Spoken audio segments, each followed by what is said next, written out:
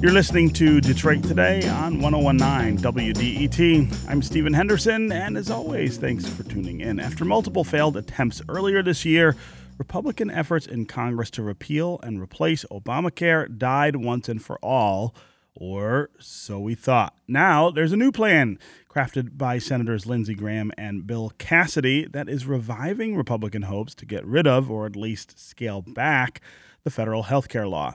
What would the new plan mean for coverage and premiums across the United States, and what would it mean right here in Michigan? Would we be able to continue our very successful Medicaid expansion program, Healthy Michigan, which ensures more than 500,000 low-income people? We're going to spend the rest of the show today talking about health care, both at the national level, what's going on Capitol Hill in Washington, and locally here in Michigan. If you want to join the conversation, give us a call. 313-577-1019 is the number on the phones. That's 313-577-1019. Tell us what you think about what the Republicans are talking about in Washington. Do you think it's going to be an improvement over Obamacare, or do you fear that it's the kind of thing that will strip people of healthcare coverage they just got in some cases? Do you think the folks who are participating in Healthy Michigan, for instance, would be vulnerable under what the Republicans are talking about? Again, 313-577-1019 is the number on the phones. That's 313-577-1019. You can also go to the WDET Facebook page, put your comments there, or go to Twitter and hashtag Detroit Today, and we'll work your comments into the conversation. And joining us now to talk about what is going on in Washington is Paul Demko. He's a healthcare reporter for Politico. Paul, welcome to Detroit Today. Thanks for having me. Yeah.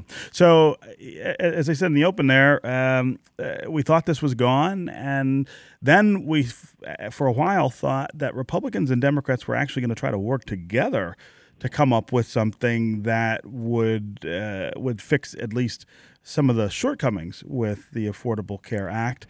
That didn't seem to go very far, and now we're back to a single-party kind of endeavor that a lot of people are saying, as I was reading around this morning, is maybe worse than where we started. I want to get your sense of where we are, what this proposal will do, and why we've sort of circled back to the place that it seems that we started with this debate. Well, I think there's a desperation among Republicans to get some kind of win on the scorecard, and that's really sort of concentrated the minds of lawmakers as we hurtle towards a deadline of September 30th that they face if they're going to pass some kind of repeal bill with just a majority of votes, which is the only way they can because they have zero support from Democrats. And, you mentioned the bipartisan talks at stabilization, and I think those were actually going pretty well, and that there was a path forward potentially between Republican Senator Lamar Alexander and Democratic Senator Patty Murray in terms of a stabilization plan, but that really just got scuttled by leadership in the White House when there began to get momentum behind this Graham Cassidy bill. Yeah. What happened to the Democratic-Republican, the sort of cross-aisle effort that we saw emerge after the health care bill failed on the first try? It seemed as though that had some promise, and given President Trump's now new predilection for cross-aisle cooperation, I thought maybe it really could get some headwind. Why did it not go anywhere? Well, I think you got to keep in mind that there's a tremendous amount of pressure on Republicans. They spent 7 years, promising day after day after day on the campaign trail, in campaign after campaign, promising to dismantle this law. And that is really driving them. And the effort to kind of stabilize was embraced by some, sort of moderate members of the party, but was always kind of not looked kindly upon by particularly the base. So once there emerged some kind of momentum behind this Graham-Cassidy bill, I think it really it got leadership to really just say we're going to just kill those bipartisan efforts now and move forward on this. And I think politics is driving this more than policy. Yeah. What are the features of this bill that might look different, I suppose, from the bill that wasn't able to get enough votes to pass before? What is it, I guess, that's giving Republicans more confidence that they can embrace something like this? Well, I think the buzzword for Republicans, the thing that they like about this approach is that it basically delegates power back to the states. It says we're going to take pretty much all the taxes from Obamacare, most of them anyway, and we're going to just take that money and starting in 2020, we're going to give that back to the states and let them do sort of what they want in terms of their approach to health care. And that's kind of fits into the sort of federalist philosophy of a lot of Republicans, and in just sort of that vague, philosophical terms is very appealing to them. Now, when you dig into the details, it gets pretty murky, particularly and doesn't look very good, particularly for states like Michigan that embraced parts of the Affordable Care Act, most notably Medicaid expansion. And that number or that date, I guess, let's talk a little about that. 2020. Somehow, I don't think that's just a random date that they've chosen, that there are politics behind that as well. Well, it provides, part of it is simply practical. You have to provide some kind of an on-ramp. If you're going to have states draw up their own health care plans from scratch, you have to give them some time to do that. And most people will tell you, there's a good story in the New York Times today about this, that 2 years is a very, very, very ambitious, difficult time frame for states to do this. You have states like Texas where their state legislature doesn't even reconvene until 2019. So it's going to be very difficult. So you had to provide some kind of on-ramp, but I think you're right, too, that there's a political element to this in the sense that, Republicans are going to face difficult elections, particularly in the House in 2018. So you don't want... you don't want this thing to be a total mess in the meantime, and pay a political price for that. So I think there are practical and political, aspects of this driving it. Yeah. This is Detroit Today on 101.9 WDET. I'm Stephen Henderson. My guest is Paul Demko. He's a healthcare reporter for Politico. We are talking about the new Republican effort in Washington on Capitol Hill to make substantial changes to the Affordable Care Act, changes that would give states more power than they have under the current law to decide how to fund various aspects of health care.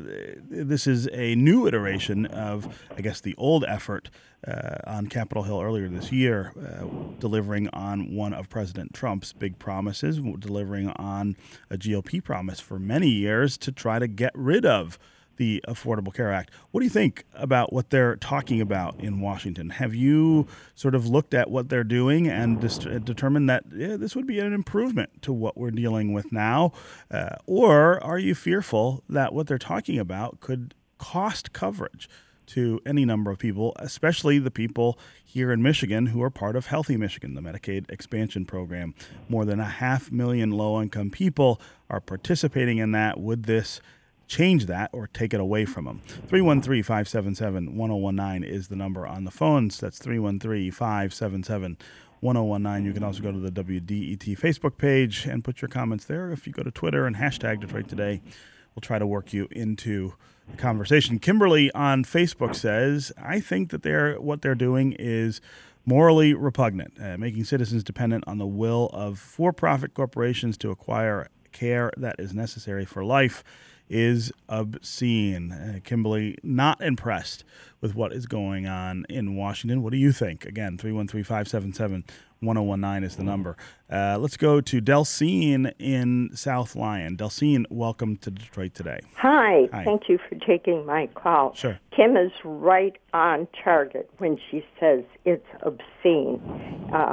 And that is a sleazy ploy to put it over to the states with less money so the state has less money. A lot of what they passed from that House Resolution 71 is Paul Ryan stuff, and they call it premium support payment, which just is vouchers, so people get less money. They'll be getting less money for their prescriptions, and as if all that wasn't, they're going to cut $487 billion from Medicare, Medicaid. And if that wasn't evil enough, they are planning on giving tax cuts to individuals who make over $200,000 and couples $250,000. That is all obscene. So I don't want to go into a lot of the details, but all that comes, a lot of that Resolution 71 comes from Paul Ryan's idea and the voucher system. Yeah, Delcine, thanks very much for the call and all the detail that you packed into your question, your statement there. Paul Demko, this idea of giving more power to states. I mean, Republicans are pretty consistent in their desire to do that with a number of different federal programs, but talk about what the concerns are when you do that. Block granting is one of the things that they talk about. Well, there's some fresh data out this morning from the Kaiser Family Foundation that looks at how all 50 states would be impacted by this plan in terms of funding. And what it finds is that states that expanded Medicaid, which is about 2/3 of the states, would see basically a 12% reduction in funding over the next decade, and states that didn't expand would see about a similar increase. So for a state like Michigan, you're talking about, according to Kaiser, about $5 billion less in funding through 2026. So, the question is, okay, yes, Michigan will have more freedom to do what it wants on health care, but if it doesn't have that money, if it's looking at a $5 billion reduction in funding, where's that money going to come from to provide coverage? So I think that's the big concern for folks. Yeah. Delcine, again, thanks very much for the call and the comments. Let's go to Charlene in South Lyon. Charlene, welcome to Detroit Today. Hi, Stephen. Can you hear me? I sure can. Hi. I just want to say thank you very much for your show. I love it. It keeps me sane. Oh, thank you very much. Let me say at the outset, I think we're using the wrong terms here. Health care is not anything the Republicans care about. This is a smokescreen to gut Medicaid, which they have promised to do for 40 years. They want it gone. And secondly, they were home with their donors 2 weeks ago, and what did they hear? You're not getting anything done, but also we want a tax cut. Another $1.5 trillion tax cut for the richest among us. And let me say at the outset, I'm one of the people that would get that tax cut. I don't want a tax cut. I'm doing fine as I am. I want health care for Americans. Yeah. Charlene, thanks very much for the call and the comments. I think there's a lot of people who feel that way, and it's really interesting, again, to hear from somebody who would benefit from what the Republicans are talking about, saying, I'm not sure I even want what they're offering. Paul Demko, talk about that sort of odd space that Republicans have to navigate here between trying to do the things that I guess their base wants them to do, but then doing things that might hurt an awful lot of people who voted for them in 2016. Here in Michigan, in Macomb County, it's one of the top counties for the number of people who enrolled in Healthy Michigan. President Trump won that county.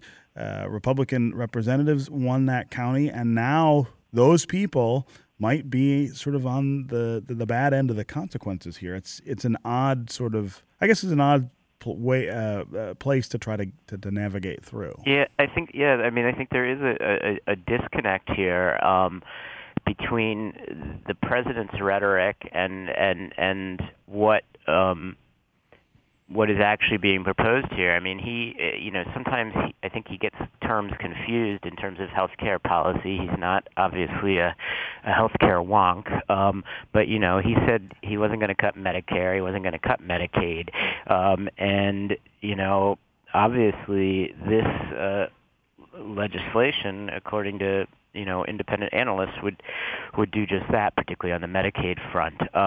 So there's also a lot of confusion among voters about what Obamacare or the Affordable Care Act did, and a lot of people don't necessarily associate Medicaid expansion and the coverage that they've gotten because of the Affordable Care Act with that federal law.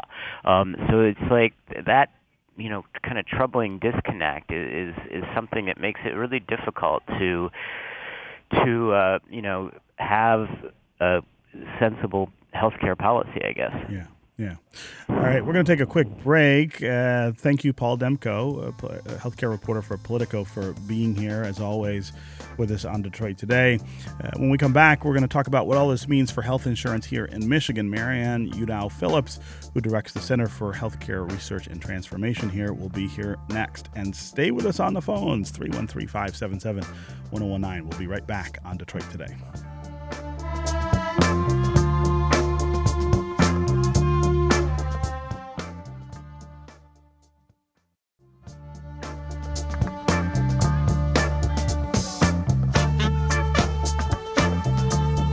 You're listening to Detroit Today on 101.9 WDET. I'm Stephen Henderson, and as always, thanks for joining us. We are talking about healthcare.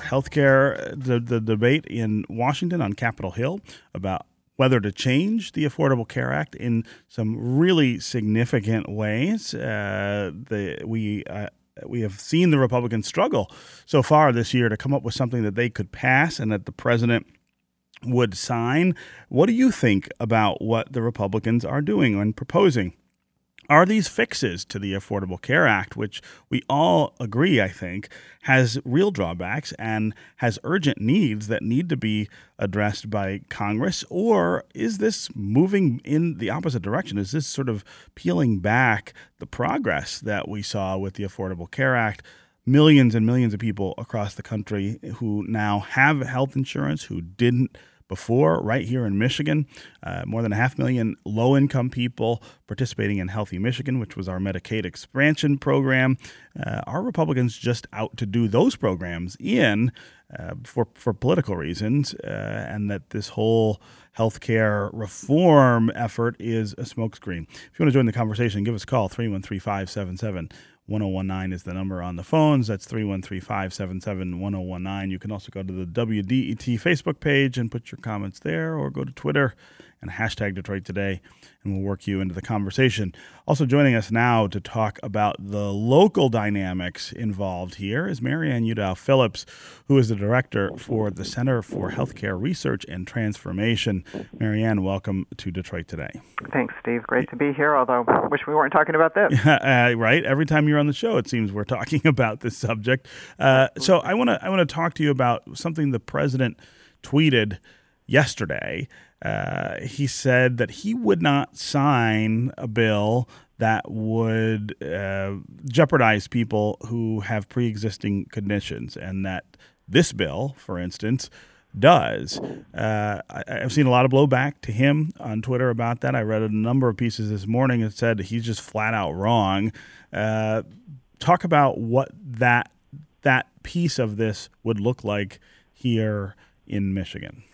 Right. So I think all of the analysis that's been done by independent analysts says that this would jeopardize people who have pre-existing conditions, because as the bill is written today, there is a provision in there that allows states to waive the requirements that are in the Affordable Care Act in a couple of ways. First, it would allow states to enable health insurers to charge more for people who are sicker. And that would be going back to the days before we had the Affordable Care Act, and health insurance could be unaffordable for people who have, a lot of medical need. And second of all, it gets rid of the protections on essential benefits.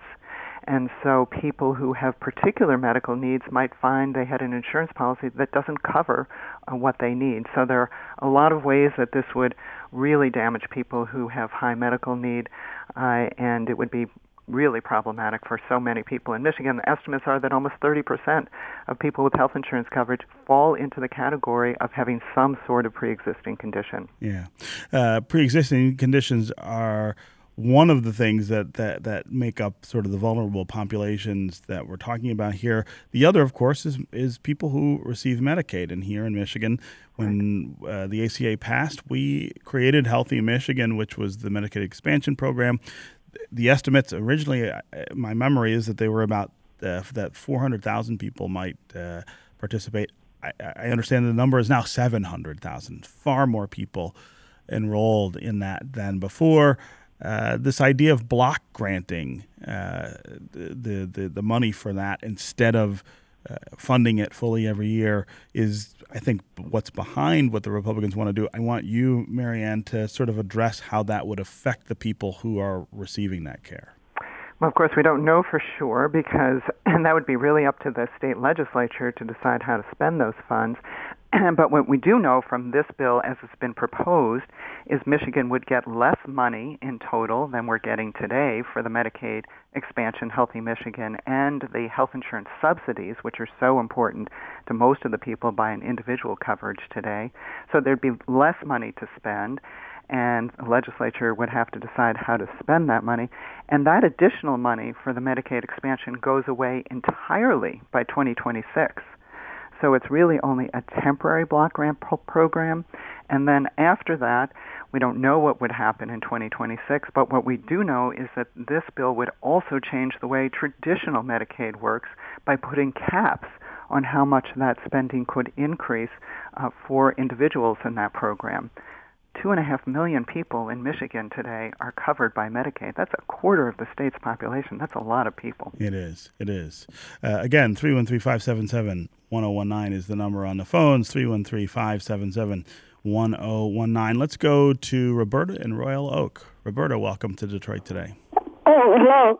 I wanted to, am I coming through? Yes, I can hear you just fine, Roberta. Go ahead. I signed up for Medicare Part D that was passed under Bush before Obama was elected. And I had a fairly low-cost plan because it wasn't on prescriptions at the time. Anyway, this was with Humana, a private provider. My monthly cost went from $17-something a month to $42-something a month, wow. $42, in about 3 years. Now, I signed up before Obama was even elected. So, my point is that premiums were going up anyway. Anyway, sure, Roberta. And I'm sorry that you've had to figure out how to shoulder that increase. Marianne Udall-Phillips, Roberta raises a really great point, which is that we have serious problems with health care that predate the Affordable Care Act, but in some ways, the Affordable Care Act and its changes created new problems. We do need to do something to change the system. Right, we absolutely do. And Berta raises a really important point because what we're not talking about with all these proposals that have been out there, none of them have actually addressed the actual cost of health care. And that is really the driving problem for most people and their ability to afford premiums, coinsurance, deductibles, and things like that. Particularly on the prescription drug side, we know those costs have been going up enormously, and none of these bills, and certainly this one, does nothing to address that cost. Yeah. Okay, Marianne Udall-Phillips, Director of the Center for Healthcare Research and Transformation. As always, thanks for joining us to talk about this very important topic on Detroit Today. Thank you, Steve. That's going to do it for me today. I will be back tomorrow. I hope you will, too. This is 101.9 WDET, Detroit's public radio station, community service of Wayne State University. I'll see you tomorrow.